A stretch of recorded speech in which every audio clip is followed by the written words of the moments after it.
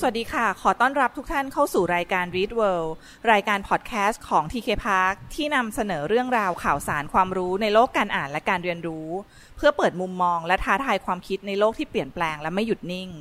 วันนี้ดิฉันทัศนีแซ่ลิ้มทำหน้าที่เป็นผู้ดำเนินรายการค่ะตอนนี้เป็นตอนพิเศษที่ Read World มีโอกาสได้เดินทางมานอกสถานที่นะคะเพื่อสัมภาษณ์แขกพิเศษของเราสองท่านดิฉันกำลังนั่งอยู่กับคู่รักล็อกเกอร์ค่ะจากวง Harmonic Distortion ค่ะท่านแรกคือคุณบดินทร์ วหลวงงามนะคะแล้วก็อีกท่านหนึ่งคุณออนจิราโกลากุลค่ะสวัสดีครับสวัสดีค่ะสวัสดีครับขออนุญาตเรียกกันเองเลยว่าพี่ดีมกับพี่พิงค์นะคะได้เลยครับได้เลยครับขอเกริ่นให้ท่านผู้ฟังทราบก่อนว่าดิฉันเนี่ยมีโอกาสได้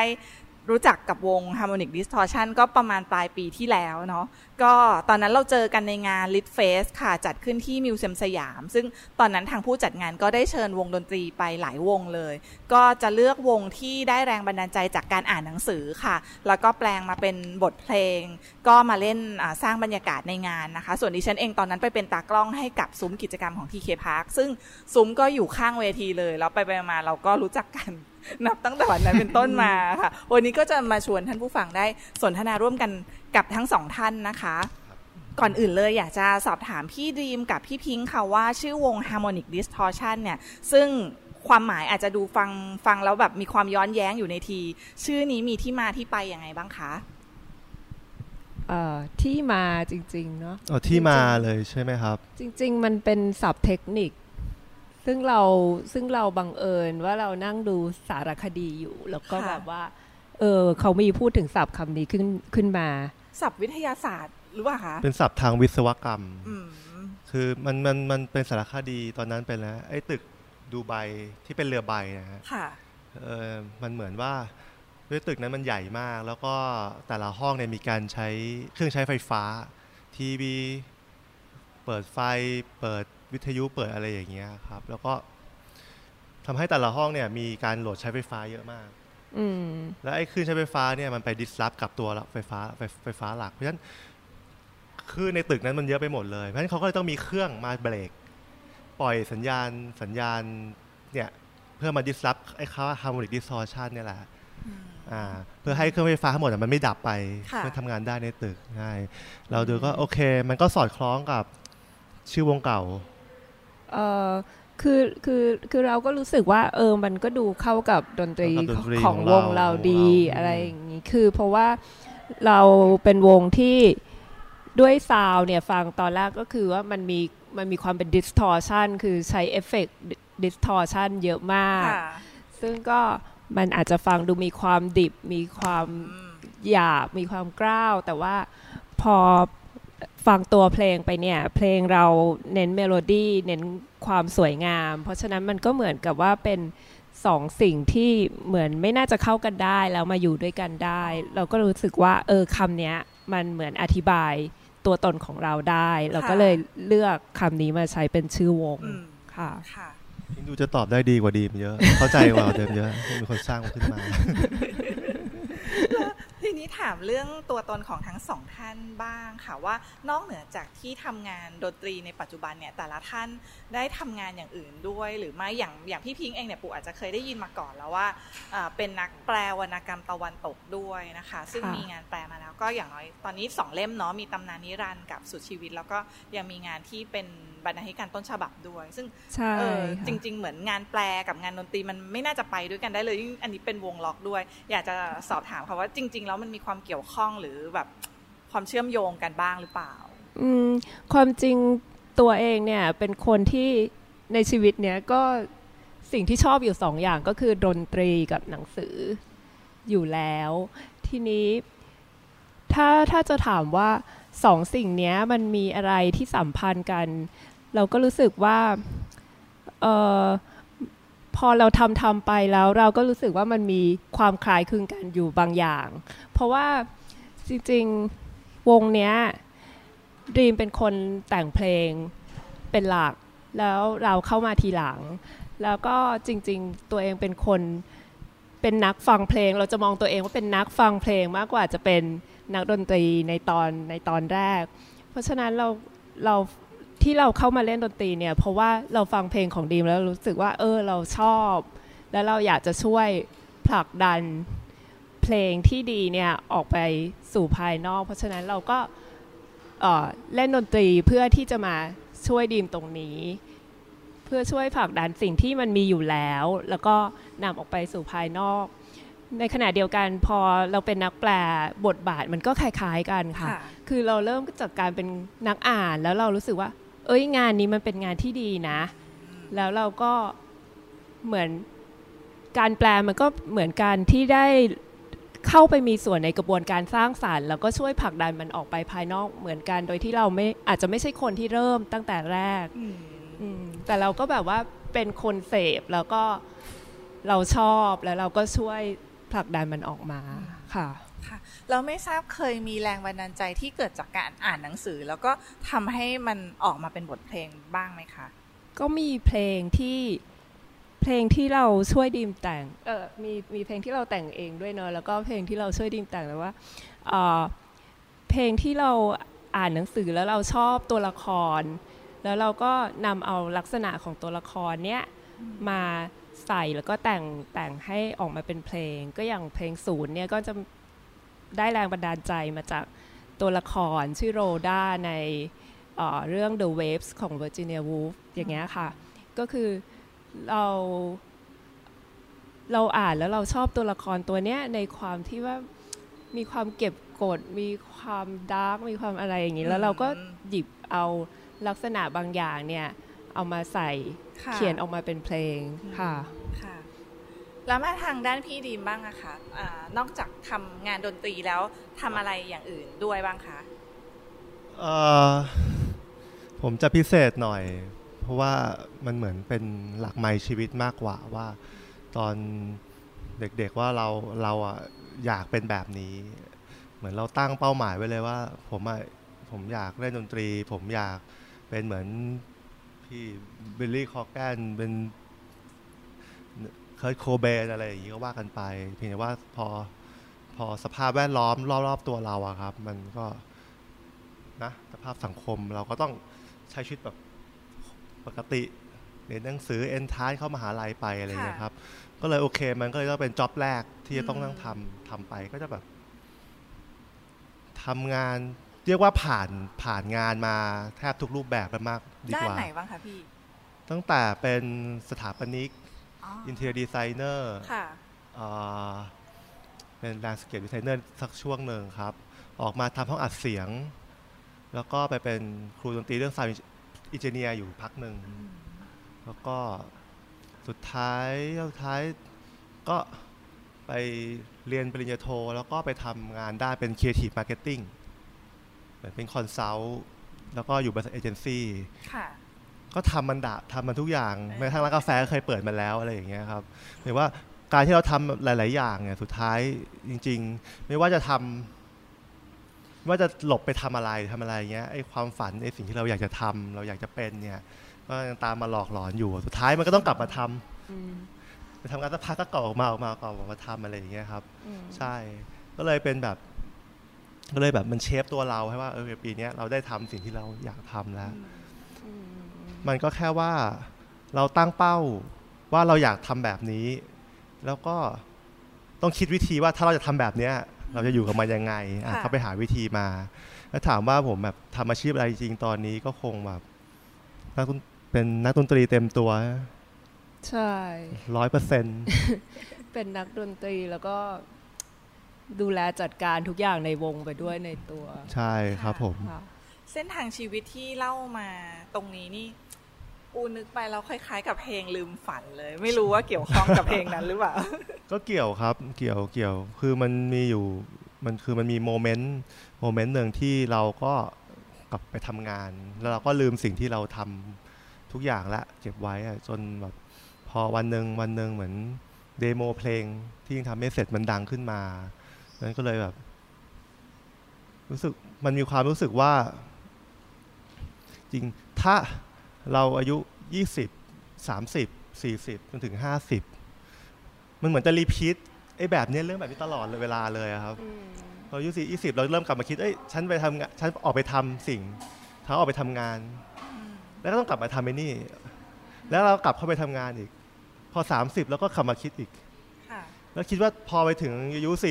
40ต่อให้ผมแบบไปทำงานเนี่ยนะผมก็ต้องกลับมาไอ้สิ่งนี้อีกอะวนกลับมา50-60จนรู้สึกว่าแล้วถ้าเราลองนึกถึงว่าถ้าเราใกล้จะตายแล้ววันที่เราแบบมีแรงเราอยู่บนเตียงแล้วแบบแล้วเรารีพีทว่านี่คือสิ่งที่เรายังไม่ได้ทำแล้วแต่เราคือไปทำใช่แล้วเราแต่ฉันไปทำไม่ได้แล้วว่าฉันไม่มีแรงแล้วฉันหมดแรงแล้วอ่ะฉันจะเสียใจขนาดไหนฉันต้องตายไปพร้อมกับไอ้สิ่งที่ไม่ได้ทำอย่างเงี้ยครับก็เลยเป็นที่มาของการตัดสินใจครั้งล่าสุดในชีวิตว่างั้นเราจะต้องทำวงเนี้ยให้สำเร็จให้เสร็จตามที่เราหวังไว้แล้ววันนี้รู้สึกว่าได้ทำตามความฝันเรียบร้อยแล้วหรือยังในแง่ของการอยากมีเด็กๆเราอยากมีอัลบั้มเพลงของเลยอะไรเงี้ยสำเร็จแล้วเราได้ทำแล้วมีอัลบั้มมีซีดีมีเพลงมีคนฟังอยากมีมิวสิกวิดีโอก็มีแล้วใช่อยากไปทัวร์คอนเสิร์ตก็มีช่วงนี้ก็ทัวร์กันเหมือนกันว่าสิ่งไหนที่เราไม่เคยมีแล้วเราอยากได้อ่ะเราคว้ามันมาให้หมดเลยนะเราคว้าได้หมดไหมช่วงนี้เรียกว่าคว้าก็น่าจะแบบได้ตามภาพที่เราเคยอยากจะเป็นอะไรอย่างเงี้ยเราเคยคิดว่าพื้นที่ทำงานเรามันคือพื้นที่ประมาณ1 ตารางเมตรที่สปอตไลท์ส่องถึงบนเวทีผมสะพายกีตาร์แล้วมีตู้แอมอยู่ข้างหลังอะไรอย่างเงี้ยผมก็ได้พื้นที่ทำงานผมมาแล้วตอนเนี้ยก็พูดได้แล้วว่าไอสิ่งที่ผมเคยพูดสิ่งที่เคยแบบแต่ก่อนคนพูดไม่เชื่อหรอกว่าเราจะทำสิ่งพวกนี้ได้ทำอะไรเพราะคุณไม่มีผลงานไม่มีอะไรตอนนี้ผมก็พูดได้เต็มปากแล้วว่าโอเคเนี่ยที่ผมเคยพูดสัญญาทุกคนไว้สัญญากับตัวเองบอกให้ทุกคนกล่าวว่าผมจะทำแบบนี้ตอนนี้แบบผมทำได้หมดแล้วใช่แล้วของทางฝั่งพี่พิงบ้างล่ะคะเคยมีความฝันอยากทำอะไรบ้างไหมแล้วก็วันนี้ได้ทำมาแล้วหรือยังเคยมีความฝันหลักๆเนี่ยก็คือการที่ได้ทำอะไรก็ตามที่เกี่ยวกับ2 อย่างที่เราชอบทั้งในเรื่องของหนังสือแล้วก็เรื่องของดนตรีทีนี้ก็ถ้าถามว่าตอนช่วงประมาณอยู่มหาลัยตอนที่แบบเริ่มเล่นเบสแล้วอะไรอย่างเงี้ยแล้วถามว่าอยากเป็นอะไรสมมุติว่าเราจะตอบ2 อย่างคือว่าอยากเป็นนักดนตรีกับนักเขียนใช่ทีนี้นักดนตรีตอนนี้ก็ได้ทำแล้วก็ในแง่งานวรรณกรรมอะไรเงี้ยก็ได้แปลหนังสือแล้วก็เป็นบก.ต้นฉบับงานแปลแล้วก็อาจจะมีเรื่องของการเขียนที่อาจจะเป็นสเต็ปต่อไปถ้าที่จะมองต่อไปค่ะเพราะว่าอย่างตอนแบบทำวงเงี้ยบางทีเราก็ได้เขียนอะไรบ้างนิดๆหน่อยๆแบบว่าเขียนเรื่องเกี่ยวกับเพลงของตัวเองหรือเขียนอะไรอย่างงี้แต่ว่าตอนนี้ก็คือโฟกัสงานหลักๆเนี่ยก็จะต้องแบบอยู่ที่เรื่องวงก่อนแล้วก็ที่เรื่องงานแปลก่อนเป็นหลักเพราะว่าก็เรารู้สึกว่ามันยังไม่สุดนะยังมีอะไรให้เราแบบทำได้อีกเยอะทั้งในทั้ง2 บทบาทนี้ก็จะต้องแบบทำตรงหน้าเนี่ยให้มันแบบว่าสำเร็จลุล่วงไปก่อนค่ะกว่าจะออกมาเป็นอัลบั้มชุดแรกชิ้นนี้นะคะทราบว่าทั้ง2 ท่านก็ร่วมกันสร้างสรรค์ผลงานมาน่าจะเป็น10 ปีค่ะก็คิดว่ามีอะไรที่เป็นสิ่งที่ยากแล้วก็เป็นสิ่งที่ท้าทายบ้างแล้วก็ผ่านจุดนั้นร่วมกันมาได้ยังไงคะ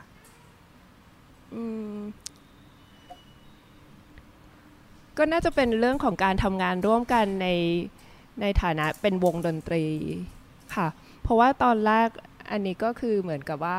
เป็นโปรเจกต์ของดีมคือดีมเขาจะแบบว่ามี ambition ที่แบบว่าตั้งไว้ว่าอยากจะทำอย่างนู้นอย่างนี้อย่างนั้นอะไรอย่างนี้ทีนี้การรวบรวมสมาชิกวงเข้ามาด้วยกันโดยที่แต่ละคนเนี่ยเขาก็มีอาจจะเหมือนกับเข้ามาช่วยในส่วนต่างๆแต่ว่าแต่ละคนก็จะมีแบบว่าชีวิตของตัวเองที่แตกต่างกันไปโดยเฉพาะในวัยประมาณนี้แล้วอันเนี้ย30 กว่าแล้วเนี่ยแต่ละคนก็จะต้องเหมือนกับว่าเหมือนกับว่ามาช่วยแชร์ช่วยทำในบางเรื่องแล้วก็ต้องรับผิดชอบชีวิตในส่วนของตัวเองด้วยอะไรอย่างเงี้ยเหมือนอย่างเราเนี่ยเราก็แบบว่าทำงานแปลเอกสารด้วยทำงานแปลหนังสือด้วยมาทำวงด้วยอะไรอย่างเงี้ยค่ะก็เหมือนกับต้องเข้ามาดูกันว่า ใครจะช่วยด้านไหนได้ยังไงในระดับไหนการจัดการภายในวงค่ะพี่ดีมล่ะคะมีอะไรยากมีอะไรท้าทายบ้างในแง่ความยากคือจริงๆเมื่อกี้พี่พิงค์อธิบายไปเมื่อกี้คือการจัดการภายในของในวงอะครับคือมันมีคือเราเป็นวงดนตรี4ชิ้นมันไม่ใช่คนเราคนเดียวแต่ว่าไอ้สิ่งที่เรากำลังจะทำเราเคยมานั่งคิดว่ามันคือความฝันมันคือ drive ของเราคนเดียวหรือเปล่าเลเวลนี้ก็คือเหมือนพี่ดีพี่พิงค์มาเป็นผู้ช่วยชีวิตมันจะเป็นเหมือนว่าเราต้องมานั่งรีเช็คว่าแล้วจริงๆ drive เราที่สูงมากๆอ่ะแล้วเพื่อนคนอื่นๆเขาคิดแบบเราเขาพร้อมความคิดเขาอาจจะใช่แต่ความพร้อมด้วยสิ่งแวดล้อมรอบตัวก็อาจจะไม่ใช่หรือบางทีเขาอาจจะไม่ได้คิดเหมือนเราไอ้สิ่งนี้ครับที่ยากที่จะต้องเข้ามาจัดการร่วมกันแต่ก่อนเนี่ยตอนเด็กๆไดฟ์ของเราสูงมากแล้วเพื่อนไปไม่ถึงมันกลายเป็นว่าเราวิ่งเขาเดินอย่างเงี้ยแล้วกลายว่าเราจะต้องไปเบลมเราไปโทษเขาวงมันก็ไปไม่ได้ก็มีปัญหาก็ต้องกลับมาจัดการกับลองคิดกลับกันว่าถ้าไดฟ์เราสูงเขาไดฟ์เท่านี้คุณไดฟ์เท่านี้คุณมีความคิดแบบนี้ต้องบาลานซ์ใหม่ครับเช่นถ้าเราเยอะเราก็ต้องลดถ้าคุณน้อยไปคุณก็ต้องเพิ่มขึ้นมาให้มันพอดีแต่มันก็จะมาแตะมีนก็จะมาแตะใช่แต่พอมันใกล้มากๆก็คือมันก็ทำให้วงสามารถเดินทางต่อไปได้โดยที่เราก็ต้องยอมรับในบทบาทที่เราจะต้องเป็นลีดเดอร์เราจะต้องทำงานหนักกว่าคนอื่น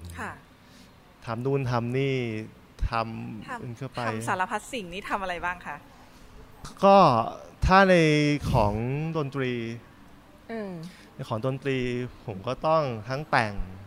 arrange produce เขียนเพลงอันนี้หลักๆอยู่แล้ววางแม้กระทั่งคอนเซปต์จนไปถึงว่าถึงขั้น mix and mastering โทนเป็นยังไงการหาคนที่มาร่วมทำงานด้วยอะไรครับจัดการทั้งหมดในเรื่องของวงก็ต้องพยายามสร้างให้เห็นว่านี่คือภาพเดียวกันหรือเปล่าที่เรากำลังจะไปต้องกลับมารีเช็คกันบริหารวงตอนนี้ก็โชคดีที่พิงก์ก็มาช่วยในแง่ของบัญชีวงคือเรื่องหลังบ้านจุกจิกเพราะว่าเป็นวงอิสระคือเราต้องทำเองทุกอย่างใช่ครับใช่ครับก็เราเหมือนทำค่ายให้ตัวเองทำค่ายให้ตัวเราเองอยู่เพราะฉะนั้นก็คือทุกอย่างตั้งแต่งานโปรดักชันคืองานทำเพลงงานทำ MV แล้วก็ต้องดูแลว่าจะทำ MV ออกมายังไงงาน PR งานเรื่องโซเชียลมีเดียเรื่องอะไรทุกอย่างเพราะว่าก็ต้องสื่อสารกับผู้ฟังเองด้วยใช่ค่ะแล้วก็เรื่องงบภายในวงการเงินบัญชีหรือว่าเรื่องเกี่ยวกับคนการจัดการกับจะดึงใครมาช่วยทำอะไรจุดไหนยังไงจริงๆวงดนตรีมันก็เหมือนบริษัทละฮะก็เหมือนเปิดบริษัทมันก็มีบริษัทที่ชื่อวงดนตรีวงนี้แล้วก็คุณก็จะขายอะไรก็คือคุณก็จะขายของก็ขายความเป็นตัวตนเราขายเพลงเราขายภาพลักษณ์ให้คนเสพมันคือสื่อบันเทิงขายไปมันก็ต้องมีการจัดการหลังบ้านเป็นปกติทำนู่นทำนี่ปกติอะไรอย่างเงี้ยครับก็ไม่ต่างกันเนาะแล้วก็ทำแล้วก็เอาภาพแบบจริงมันเป็นสิ่งที่ทำเป็นปกติแต่บางทีศิลปินไม่รู้ว่าต้องทำพวกนี้ด้วยแล้วก็เอาตรงจุดในของการบริหารนะครับเข้ามาใช้ในวงมันก็ให้ไปต่อได้อย่างเงี้ยครับถ้าให้ลองจินตนาการเปรียบเทียบค่ะว่าถ้าเกิดว่าทั้งสองท่านเนี่ยจะต้องทำวงดนตรีอิสระด้วยกันแบบนี้แต่ว่าเป็นในยุคสัก10 ปีหรือ20 ปีที่แล้วคิดว่าณช่วงเวลานั้นน่าจะยากหรือง่ายกว่านี้แล้วก็น่าจะเป็นเพราะอะไรบ้างสำหรับผมนั้นปัญหาของฮาร์โมนิกเลยก็คือจริงๆด้วยแนวที่เราทำเพลงแต่งเพลงเก็บมาทำกันมานานเนี้ยครับออกเพลงแนวนี้สัก20 ปีที่แล้วอาจจะมีคนเข้าใจมันง่ายกว่าแต่ตอนนั้นอาจจะเป็นอย่างนั้นแต่ว่าด้วยสภาพตอนนั้น ก็ยอมรับว่าเราก็เติบโตแบบคนชั้นกลางมี mindset ของคุณพ่อคุณแม่ที่เป็นแบบนี้มาการจะเข้าถึงรีซอสด้านดนตรีสมัยก่อนน่ะมันยากคนก็จะนึกภาพว่านี่คือภาพของ20 ปีที่แล้วนะจะออกเทปเขาเรียกออกเทปใช่ไหมออกเทปทีต้องไปมีค่ายเพลงต้องเข้าค่ายเพลงเท่านั้นต้องไปอัดเสียงห้องอัดเสียงสมัยนั้นวงดนตรีอิสระน่าจะแบบยากมากๆเลยส่วนมากก็จะเป็นคนที่ไม่มีทุนก็อยู่ในแวดวงเพื่อที่จะเข้าถึงเครื่องมือได้พวกนั้นในแง่ของการอัดเสียงการโปรโมทเนี่ยจะทำยังไงล่ะถ้าเราไม่มีค่ายอะไรอย่างเงี้ยสมัยก่อนเราเป็นเด็กหัวเกรียนแบบหัวตัดทรงรอดอเนี่ยไปเข้าห้องอัดเสียงอย่างเงี้ยถ้าแบบเป็นไปไม่ได้เลยอ่ะแบบทั้งไปที่ไหนคุยกับใครหรืออะไรทุกอย่างก็เป็นคลอสอะไรอย่างเงี้ยครับใช่ซึ่งถ้าเทียบกับปัจจุบันน่ะตอนนี้ทุกอย่างมันถูกย่อส่วนมาไว้ในห้องนอนหมดแล้วใครๆก็เข้าถึงการจัดการพวกนี้ได้หมดเข้าถึงเครื่องมือเข้าถึงรีซอสได้หมดแล้วคือการอัดเสียงมันก็ง่ายขึ้นกว่าเดิมมากแล้วก็เรื่องสื่อด้วยการที่มันมีโซเชียลมีเดียมาอย่างน้อยเนี่ยมันก็ยังพอมีช่องทางที่เราจะเข้าถึงคนฟังได้โดยตรงโดยที่ไม่ต้องผ่านมีแค่แต่ก่อนก็วิทยุโทรทัศน์อะไรอย่างเงี้ยสื่อสมัยก่อนใช่ไหมคะตอนนี้มันก็ยังพอมีช่องทางที่เราจะทำเองได้โดยไม่ต้องพึ่งค่ายมีมากขึ้นแต่ว่าปัญหามันก็จะเป็นอีกแบบนึงคือว่าในยุคนี้ที่ใครๆก็ทำได้อย่างเงี้ยอยู่ๆคนฟังจะมาเจอเราได้ยังไงเพราะว่ามีเพลงให้ฟังเยอะแยะเต็มไปหมดเลยประมาณนั้นต้องขยันต้องขยันมากกว่าคนอื่นเห็นเขาทำเท่านี้เราต้องแบบทำมากกว่าคนอื่นถึง10 เท่าเลยครับขยันในแง่ไหนบ้างคะที่ทำกันอยู่โอ้โหถามขยันละฮะวิ่งหาคอนแทคอยากเล่นดนตรีก็ต้องหาร้านต้องวิ่งเองอยากโปรโมทก็ต้องติดต่อเองงาน PR อะไรเราก็ต้องเอามาทำเองหมดไม่ต้องเขียนเมล PR ส่งเข้าขึ้นส่งเข้าโทรตามขึ้นวิทยุทีละคืนอะไรอย่างเงี้ยหรือแม้กระทั่งการ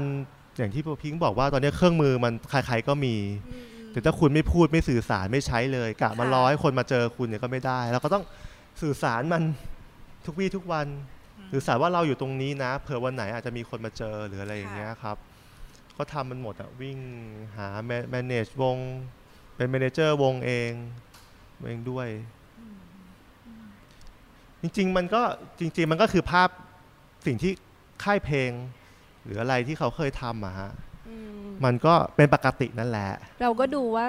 ค่ายเพลงจะโปรโมทเพลงสักเพลงหนึ่งปกติเขาทำยังไงบ้าง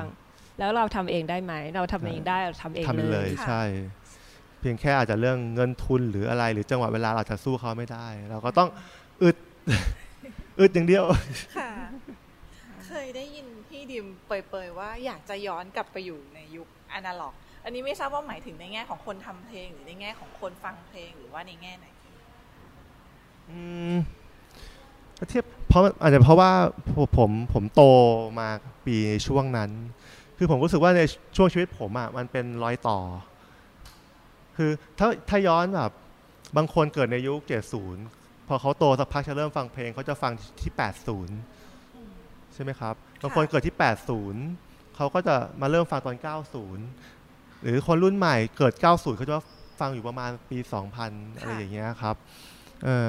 ของเราเกิดในช่วงยุครอยต่อระหว่างอนาล็อกกับดิจิตอลเช่นแต่ก่อนเป็นเทปกำลังเปลี่ยนเป็นซีดีพอดีเลยจากการบอกให้ออกเทปต้องมาออกเรียกว่าออกแผ่นแทนหรือแม้กระทั่งพอมายุค2000เปลี่ยนจากมันเริ่มเป็น MP3 เปลี่ยนหรือไม่ต้องอะไรไกลเอาแค่เครื่องมือการทำงานจอคอมพิวเตอร์แล้วก่อนเขียนแบบใช้จอแบบอะไรนะหนาอะไรอย่างเงี้ยใช้แผ่น floppy disk อยู่แล้วอยู่มันก็มากลายเป็นทำไดร์ซีดีแล้วก็เป็นทำไดร์เราอยู่ในจุดแบบเปลี่ยนหรือแม้กระทั่งเครื่องอัดเสียงที่ใช้ก่อนเคยซื้ออัดเสียงแบบเนี้ยแบบต้องใช้แบบต้องเสียบพอร์ตเนี้ยก็ซื้อมาไม่ถึงปีอยู่มันเปลี่ยนพอร์ตเป็นอีกแบบเคยซื้อตั้งแต่4 track 4 track แบบ The Beatles อัด ที่มันเป็นเทปใส่เข้าไปแล้วกดกลับด้าน2ด้านเราต้องอัดทับเสียก็ทิ้งเทปไปอะไรแบบเนี้ยเอ้าปรากฏว่าเปลี่ยนเดี๋ยวนี้เหรอใช้จิ้ม USB เสียบพอร์ตไปจบแล้วอะไรแบบเนี้ยครับคือพอเราอยู่ในช่วงยุคแบบนั้นเราเริ่มเราเปรียบเทียบได้ถึงข้อดีข้อเสียแล้วการจัดการของมันอะไรเงี้ยเราก็ยังถามว่าเราติดอยู่ในยุคอนาล็อกไหมเราก็ยังชอบมันในบางมุมแต่กลับพอเป็นดิจิตอลเราก็กลับว่ามันทำให้เราทำงานได้เร็วขึ้นง่ายขึ้นมันก็สะดวกขึ้นคือทุกอย่างมันสะดวกขึ้นก็ถามว่ายังย้อนกลับไปไหมมองว่าเป็นเรื่องความชอบดีกว่าถ้าแบบชอบสุดๆทุกคนมันมีความชอบไม่ว่าคุณจะชอบยุคเพลงยุคนี้เพลงยุคนี้เป็น the best อะไรแบบนี้ใช่แต่เราก็ไม่ควรไปคอมแพร์กับว่ายุคชอบปัจจุบันว่ามันไม่ดีแบบนั้นมันไม่ดีแบบนี้เพราะว่ายุคฉันดีอันนี้ไม่ผมว่ามันไม่ค่อยโอเคเพราะว่าเราก็จะเคยเห็นคนรุ่นเก่าหลายๆคนที่มักจะตัดสินแบบสิ่งที่มันปรากฏขึ้นในยุคปัจจุบันใช่ครับแล้วคนรุ่นเก่าก็จะไปเบมว่าให้แกทำให้ตายก็ไม่เหมือนยุคเขาผมก็ต้องเถียงกลับไปว่าพี่ไอ้เครื่องมือที่พี่เคยใช้ยุคนั้นน่ะผมมันไม่มีในปัจจุบันแล้วอ่ะผมจะไปหาจากที่ไหนแล้วพี่บอกว่าผมไม่สามารถทำเหมือนในยุคที่พี่ทำได้อย่างนี้ก็ไม่ถูกใช่ไหมใช่ป่ะหรือการจะมี mindset แบบนั้นคุณแบบเคยผ่านยุคฮิปปี้มาสงครามตอนนี้มันเป็นสงครามแบบอื่นอะไรเงี้ยจะให้ผมไปอินแบบยุคพี่มันก็ไม่ใช่อะไรแบบนี้ทุกอย่างมันเป็นเรื่องของ reissue หมดครับแล้วก็การที่ทุกอย่างพอกลับมองเป็นเรื่องดีที่ทุกคนที่บางทีย้อนไปแบบสามารถทำงานได้ทุก reference ทุกยุคเลยก็คือเหมือนคนเราก็ได้ฟังเพลงจากหลายๆยุคมาใครชอบแบบไหนก็จะสามารถดึงเอาreference มาจากเพลงยุคนั้นๆได้เอามาผสมผสานในแบบของตัวเองได้มันก็ช่วยให้ดนตรีมันมีความกว้างมากขึ้นได้เอาเป็นว่าทุกคนมี bias หมดแล้วทุกคนมีความชอบส่วนตัวแต่คืออะไรที่เราเติบโตมากับมันน่ะเราก็รักเสน่ห์ของมันใช่ซาวแบบนั้นมันเป็นสิ่งที่อยู่กับชีวิตเราในช่วงวัยรุ่นอะไรอย่างเงี้ยโตมากับมันใช่เพราะฉะนั้นการฟังเพลงบางอย่างมันก็ทำให้เราแบบว่ามันมีภาพอดีตอะไรความทรงจำอะไรต่างๆเนี่ยมันก็ฝังอยู่กับเพลงพวกนั้นด้วยเพราะฉะนั้นมันก็มีความที่เราชอบเป็นการส่วนตัวมันก็มีอยู่ค่ะครับในปีนี้ค่ะทั้งสองท่านน่าจะได้รับฟีดแบ็กที่ค่อนข้างจะดีเข้ามาในวงหลายรอบเลยทีเดียวใช่ไหมไม่ว่าจะเป็นตอนที่เพลงเริ่มเข้าติดชาร์ตตามสถานีวิทยุต่างๆแล้วก็ที่ล่าสุดนี้ก็ได้เข้าเพลงเนาะได้เข้ารอบชิงลืมฝันเข้าชิงของสีสันอวอร์ดประเภทเพลงร็อกค่ะพี่คิดว่าตอนนี้ได้มาถึงจุดที่ประสบความสำเร็จแล้วหรือยังแล้วก็อยากจะเห็นภาพต่อไปยังไงบ้างอาจจะต้องแบ่งเป็น2ส่วนเรื่องความสำเร็จต่อชีวิตตัวเองผมได้ทำในสิ่งที่พูดไว้ครบแล้วนั่นแหละคือความสำเร็จของผมของส่วนตัวนี่ถ้าอีกแง่ของความสำเร็จก็คือมันต้องมีโทฟี่อะไรหรือเปล่าหรือว่ามันต้องมีความได้รับความนิยมนี่คือความสำเร็จหรือเปล่าอะไรอย่างเงี้ยครับมองว่าสำเร็จยังไม่ได้มองจุดนั้นเลยคือไม่ได้มองว่ามันเป็นความสำเร็จหรืออะไรเลยนะใช่ป่ะถ้ามองก่อนสำเร็จมันจะกลายเป็นตัวเลขป่ะว่าเฮ้ยเฮ้ยกินชาดับคือหมายถึงว่าถ้าพูดถึงว่าเป้าหมายที่เราตั้งไว้เราก็ได้บรรลุเป้าหมายที่เราตั้งไว้จุดหนึ่งแล้วในจุดหนึ่งแล้วแต่ว่าผลตอบรับที่ออกมาจะเป็นยังไงหรือสิ่งที่คนอื่นมองมาจะเป็นยังไงเนี่ยมันก็ไม่ใช่สิ่งที่เราจะแบบคอนโทรลได้มันก็เราก็ยังมองว่า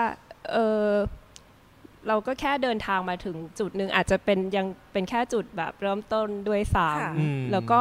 มันยังมีหนทางให้ไปต่ออีกเยอะแล้วก็ยังรู้สึกว่าน่าจะมีคนฟังที่น่าจะชอบเพลงของเราได้อีกเพียงแต่ว่าเรายังไปไม่ถึงเขาจะไม่เจอเราด้วยอะไรอย่างเงี้ยครับ ก็เป็นหน้าที่เราต้องไปหาเขาถ้าเกิดว่าต่างคนต่างเจอกันก็อาจจะได้แบ่งปันความสุขให้กันมากขึ้นด้วยซึ่งตอนนี้ถ้าเทียบความสำเร็จที่เป็นปัจจัยภายนอกอะฮะผมก็รู้สึกว่าการที่มีคนได้มีคนฟังแล้วก็ฟีดแบ็กกลับมาหาเรามาพูดกับเรามาสื่อสารกับเราบอกปากว่าเอ้ยได้ฟังแล้วเพลงนี้รู้สึกแบบนี้อะไรแบบนี้อะไรเงี้ยครับอันนี้ผมรู้สึกว่าผมมีความสุขแล้วนะใช้คำว่าความสุขดีกว่าไม่ต้องมีความสำเร็จดีกว่าพอแบบเป็นความสำเร็จกลายบอกว่ามันจะกลายว่าเข้าชิงมันต้องได้รางวัลสิอะไรอย่างเงี้ยนั่นคือความสำเร็จหรือบางคนบอกล้านวิวหรืออะไรแบบเนี้ยแต่ว่าจริงๆสิ่งที่ผมแบบใช้ความสุขเป็นตัววัดเข้ามาหามาคุยมาทักผมฟังเพลงพี่ผมไปเจอเพลงพี่ที่เนี่ยผมชอบมากเลยเดี๋ยวอุดหนุนซีดีหรืออะไรก็ว่ากันไปเราว่าสิ่งหนึ่งที่มันเป็นความสำเร็จเรารู้สึกเป็นความสำเร็จของเราคือตอนเด็กๆเราฟังเพลงอ่ะแล้วเราเวลาเรารักเพลงหนึ่งมากๆแล้วเรารู้สึกว่าคนที่เขาทำเพลงเขาได้มอบอะไรบางอย่างให้กับเราแล้วเราก็รู้สึกว่าถ้าเราอยู่ในจุดนี้ถ้าเราทำเพลงแล้วมันได้มอบสิ่งหนึ่งแบบว่าถ่ายทอดส่งต่อไปให้คนฟังเพลงคนอื่นๆด้วยอย่างเงี้ยเราก็รู้สึกว่ามันก็เป็นความสำเร็จแล้วนะค่ะมันก็เหมือนเรามอบส่วนหนึ่งในชีวิตเราเนี่ยถ่ายทอดออกไปให้คนอื่นๆนะเพราะว่าอย่างเพลงของ Harmonic มันเป็นเรื่องของตัวเองเราคือมันเริ่มมาจากการที่เราแบบเขียนเรื่องของเราเองพูดเรื่องเราเองเลยแหละฮะเราไม่ได้เขียนให้คนอื่นมันเลยเป็นการว่าถ้าคนอื่นจะเข้าใจเราอ่ะมันเหมือนเป็นการแชร์ว่ามีประสบการณ์อ่ะผมเคยมีประสบการณ์ร่วมแบบนี้พี่ผมเคยรู้สึกแบบนี้เหมือนกันอะไรแบบนี้ครับนี่ผมรู้สึกแบบนั่นแสดงว่าเรื่องของเราก็มันเป็นเรื่องธรรมดานั่นแหละเพียงแต่ว่าสากลแล้วไม่ใช่ตัวเราคนเดียวใช่ครับอาจจะมันจะเป็นเรื่องบางทีเขาไม่ได้พูดไม่ได้สื่อสารเขาไม่มีโอกาสที่จะมาพูดเหมือนเราอ่ะผมมันเหมือนว่าผมได้เขียนเข้ามาในเพลงผมได้ทำดนตรีผมแบบใช้ดนตรีแบบเป็นภาชนะในการแบบได้พูดเสียงดังกว่าคนอื่นละกันเพราะฉะนั้นการที่เขาได้ยินแล้วเขาแบบกลับมาทัชบางส่วนของเขาแล้วฟีลกลับมาเนี่ยผมว่าอันนี้แบบสำเร็จแล้วเนาะใช่มันก็สำเร็จแล้วไม่เอาสำเร็จความสุขความสุขเป็นตัวตั้งเพราะว่าบางทีเราอยู่กับตัวเองเราอาจจะคิดว่ามีแต่เราคนเดียวหรือเปล่าที่เป็นแบบนี้แต่ว่าจริงๆแล้วก็มีคนมากมายหลายคนเนี่ยที่คิดอย่างนี้อยู่แล้วแบบพอเขาได้ฟังเพลงเราอะไรเงี้ยเราก็รู้สึกว่าคือแบบมันได้แชร์กันว่ามันก็มีคนที่รู้สึกแบบเดียวกันนะบางทีเราอาจจะคิดว่าคนส่วนใหญ่อ่ะเขาไม่เป็นแบบนี้หรอกแต่ว่าดนตรีมันเป็นวิธีการที่มันจะคอนเนคคนกลุ่มเล็กกลุ่มน้อยให้มาเจอกันครับค่ะแล้วถ้าเกิดว่ามีน้องๆเยาวชนนะคะที่เขาก็มีความฝันแล้วก็อยากทำในสิ่งที่อาจจะไม่ได้อยู่ในความนิยมกระแสหลักของสังคมเท่าไหร่หรือว่าอยากจะริเริ่มอะไรใหม่ๆเป็นของตัวเองไม่ทราบว่าพี่ดรีมกับพี่พิงค์มีอะไรอยากจะแนะนำให้กับน้องๆแต่คนที่ไม่ลืมฝันให้เขาได้ทำในสิ่งที่เขารักแล้วก็ในขณะเดียวกันก็อาจจะมองถึงในแง่ของรายได้ที่เข้ามาที่หล่อเลี้ยงตัวเองให้ยังอยู่ได้ต้องให้ท่านแนะนำน้องๆเราแนะนำน้องๆเหรอตื่นเต้นมากเลยนะเนี่ยเพราะแบบมีอย่างนี้ดีกว่าว่าก็เคยเป็นคนที่แบบอยากแบรนด์นู้นเป็นแบบนี้เป็นแบบผมอยาก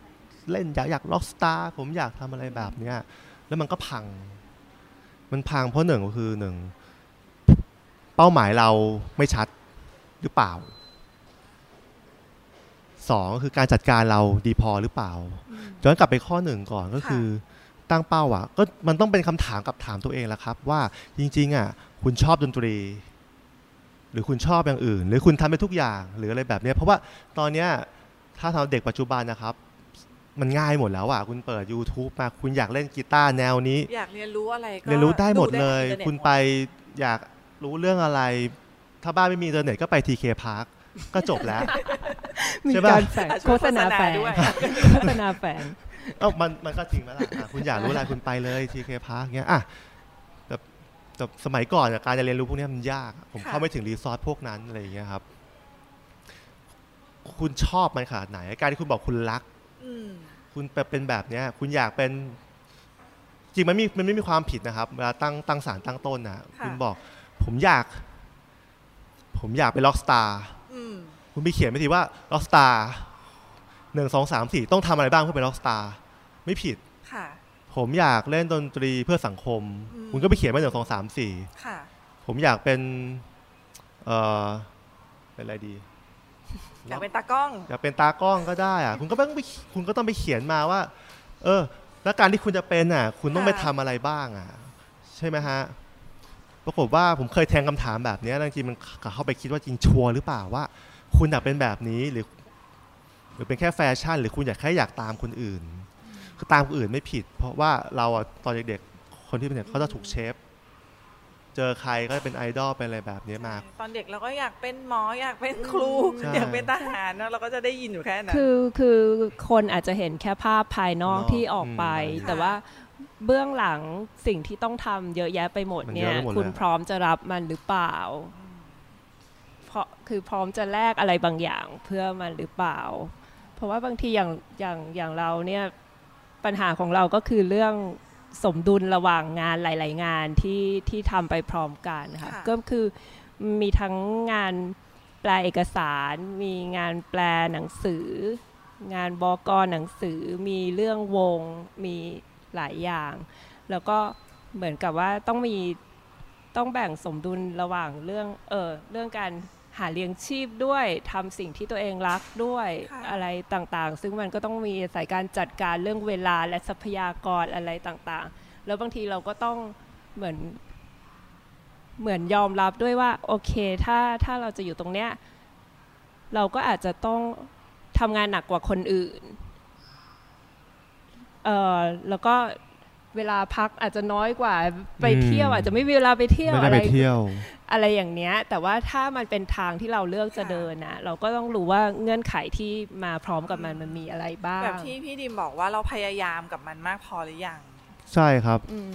บางคนอาจจะไม่เชิงหลอกตัวเองอะฮะแต่มันต้องเช็คเขาเรียกว่าแพชชั่นดีกว่านี่ใช้คำแบบแบรนดิ้งเลยตัวเองเราอย่างนี้อยากไปอย่างนี้จริงไหมตัวอย่างมันมีให้เห็นว่าคนที่มีแพชชั่นแบบนี้แล้วเขาก็ไปหรือแม้กระทั่งเมื่อกี้คำถามเรื่องรายได้คำถามเรื่องรายได้คุณบอกวงดนตรีศิลปินที่เขาหาเลี้ยงชีพได้ด้วยเพลงตัวเองก็มีแต่คุณเคยไปดูประวัติเขาไหมกว่าเขาจะมาถึงจุดนั้นเขาผ่านอะไรมาบ้างกว่าเขาจะมาถึงจุดที่เขาสามารถขายความเป็นตัวเองขายให้คนได้ฟังแบบนี้ได้ทำมาหรือยังทำเท่าเขาหรือยังบอกแล้วคุณบอกคุณจะเป็นแบบเขาเงี้ยคุณทำถึงเขาหรือยังหรืออย่างฮาร์โมนิกผมรู้สึกว่าเราก็ยังอย่างที่พิงบอกว่าเราทำแล้วแต่ยังเป็นแค่จุดเริ่มต้นของเขาใช่บางวงเขาใช้เวลาไปแบบเป็น10 ปีกว่าจะมาขึ้นมาถึงจุดสูงสุดจนเลี้ยงชีพเพราะฉะนั้นถ้าคุณบอกว่าคุณบอกเฮ้ยฉันจะหาเลี้ยงชีพด้วยดนตรีคุณอาจจะไปเป็นซาวด์เอนจิเนียร์คุณอาจจะไปทำเพลงประกอบโฆษณาคุณก็หาเลี้ยงชีพได้ในขายดนตรีแต่บอกว่าผมจะขายเพลงตัวเองขายเสียงของตัวเองคุณก็ต้องทำอะไรบ้าง1 2 3 4จริงๆฉะนั้นแนะนำเป็นสูตรจริงไม่ได้ซับซ้อนอะไรครับ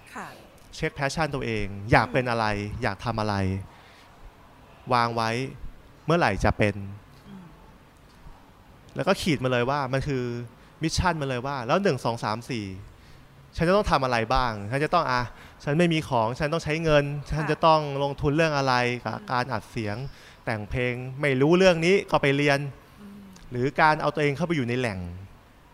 อย่างที่ผมบอกว่าการเข้าถึงรีซอสแต่ก่อนมันยากตอนนี้มันง่ายเราจะแบบมีไปฝึกงานกับคนนู้นคนนี้ตามวงนู้นวงนี้หรือดูเป็นตัวอย่างคุณก็ต้องไปวิ่งเข้าไปหาไปคนขายมาอะไรอย่างเงี้ยครับก็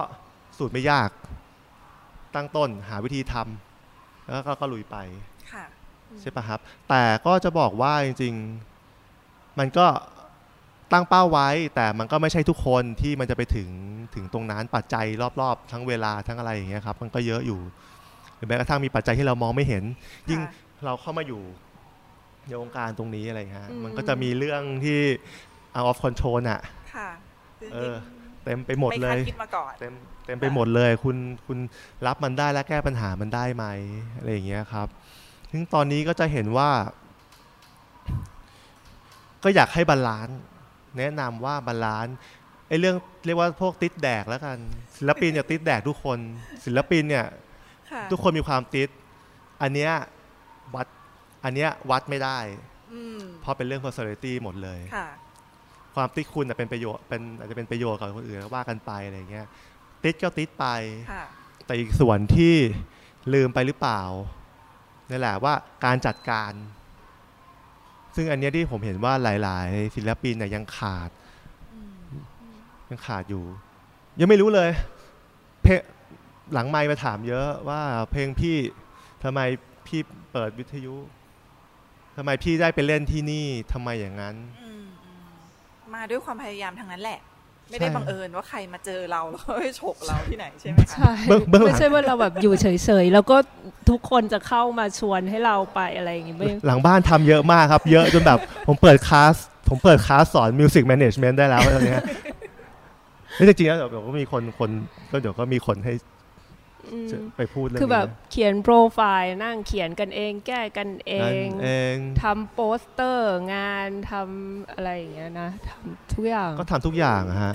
นอกจากเล่นดนตรีแล้วก็ทำ Photoshop เป็น Illustrator เป็นตัดต่อวิดีโอเป็นปกซีดีนี่ไปมาทำกันเองหมดเลยอะไรอย่างเงี้ยอะไรแบบเนี้ยครับก็จะถามว่าพร้อมไหมที่จะทำแบบนี้อะไรอย่างเงี้ยครับใช่เช็คตัวเองก่อนแล้วก็ไปเช็คถ้าต้องทำเป็นทีมไปเช็คเพื่อนด้วยว่าเพื่อนไหวกับเราเพื่อนน่ะเขาคิดในเวเดียวกับเราไหมจะได้ไม่ต้องทะเลาะหรือผิดใจกันแล้วก็ไปเขียนแผนมาเลยอย่างฮาร์โมนิกเนี้ยผมก็เขียนเป็น strategy plan year plan เลยค่ะผมก็ตั้งเป็นศิลปินที่มี year plan มี year plan ครับก็กลาง presentation มีอะไรนะคีย์โน้ตแบบเรียงเลยยกตัวอย่างแบบหุ้ยเราอยากไปงาน Cat Expo ทำไงอ่ะมันต้องคิดแล้วว่ามันต้องคิดตั้งแต่แบบปีมันต้องคิดปีก่อนที่จะมี Cat Expo เลยว่าเขามีเดือนไหนเรารู้คือเดือนพฤศจิกาแล้วต้องมีเงื่อนไขอะไรบ้าง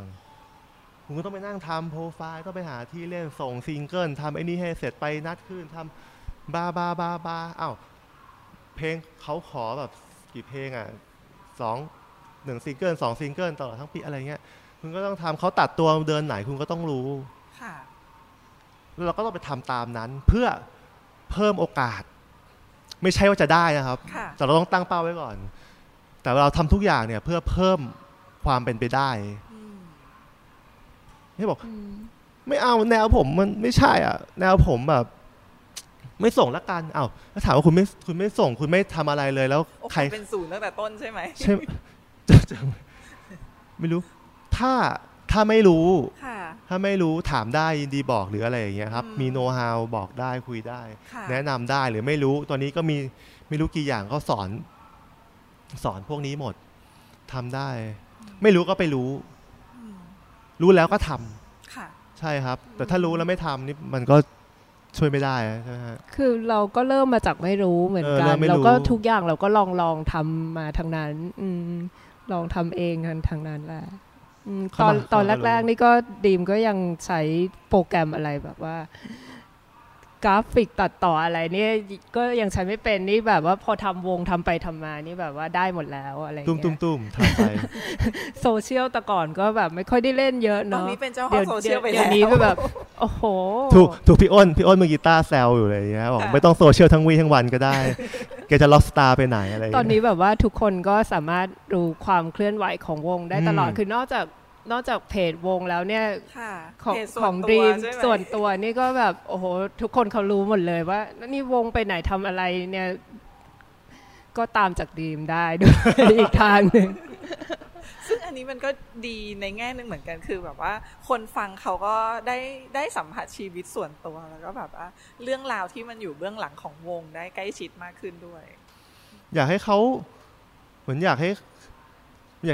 เขาเห็นว่าเราคือเราไม่ได้แบบตั้งตัวแบบเป็นลอยอยู่แบบเป็นแบบเฮ้ยซุปเปอร์ร็อกสตาร์จับอะไรอย่างนั้นอะไรอย่างเงี้ยครับเขารู้สึกเหมือนแบบ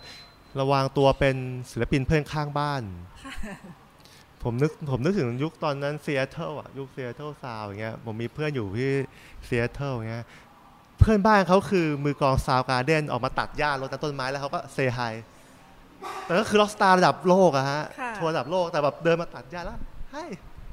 เซฮายเปิดเพลงเราอยากเป็นแบบนั้นแบบจริงๆเข้าถึงได้ง่ายมากรับใช้ประชาชนนะครับเขตพญาไทมันเหมือนว่าเราเริ่มสนุกกับการเจอคนใหม่ๆคุยกันแลกเปลี่ยนความรู้กันอะไรแบบเนี้ยเราก็ไม่เห็นต้องทำตัวไปไกลเลยเพราะเราเคยตอนเด็กๆอย่างที่ผมบอกว่าการเข้าถึงรีสอร์ทยากเป็นหนึ่งส่วนตะก่อนเนี่ยวงการมันเหมือนเป็นพื้นที่ศักดิ์สิทธิ์คุณจะเข้าไปมันเต็มไปด้วยบาเรียเป็นอะไรนั้นไปหมดเราก็เข้าไปไม่ถึงแต่ตอนนี้ถ้าเขาอยากให้จริงๆมันทุกคนแบบทำได้หมดสัมผัสได้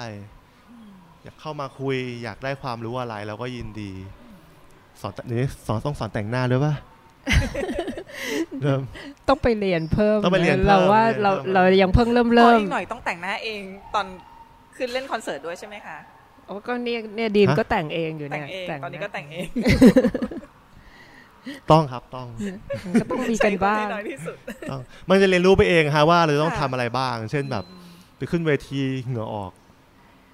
แล้วเหงื่อเข้าตาเอาตายแล้วเราเล่นกีตาร์ด้วยมันมองไม่เห็นจะเช็ดก็ไม่ได้จะอะไรก็ไม่ได้เข้าตาไปมันมีเรื่องเล็กๆน้อยๆที่ต้องคิดเต็มไปหมดเลยเราต้องไปแก้ปัญหาจะขึ้นเวทีเนี่ยก็เป็นเรื่องที่ต้องไปเรียนรู้อะฮะว่าโอเคการแต่งหน้าก็ช่วยได้ถ่ายรูปมาหมองรู้แล้วเราจะต้องมุมไหนอะไรยังไงอะไรอย่างเงี้ยครับก็ค่อยๆเรียนรู้ไปอะไรอย่างเงี้ยใช่ถือว่าเรียนรู้ไปเรื่อยๆดีกว่าครับเป็นวงดนตรีที่ทำได้มากกว่าแต่งเพลงร้องเพลงแล้วก็เล่นเครื่องดนตรีนะคะตอนนี้ก็คือทำทุกสิ่งทุกอย่างคือแต่งหน้าด้วยค่ายเพลงเลยวันนี้ก็เป็นบทสนทนาที่สนุกสนานแล้วก็ได้อรรถรสมากเลยนะคะก็ขอบคุณแขกรับเชิญพิเศษของเราทั้งสองท่านค่ะพี่ดรีมบดินทร์ บัวหลวงงามและพี่พิงค์ ออนจิรา โกลากุลค่ะยินดีครับหมดเวลาแล้วสำหรับ Beat World ค่ะสำหรับท่านที่ต้องการแนะนำติชมรายการของเรานะคะสามารถส่งความคิดเห็นของท่านมาได้ที่ www.tkpark.or.th ค่ะวันนี้ดิฉันพัศนีทีมงานและแขกรับเชิญทั้งสองท่านขอลาทุกท่านไปก่อนค่ะเราพบกันใหม่ครั้งหน้าสวัสดีค่ะสวัสดีครับ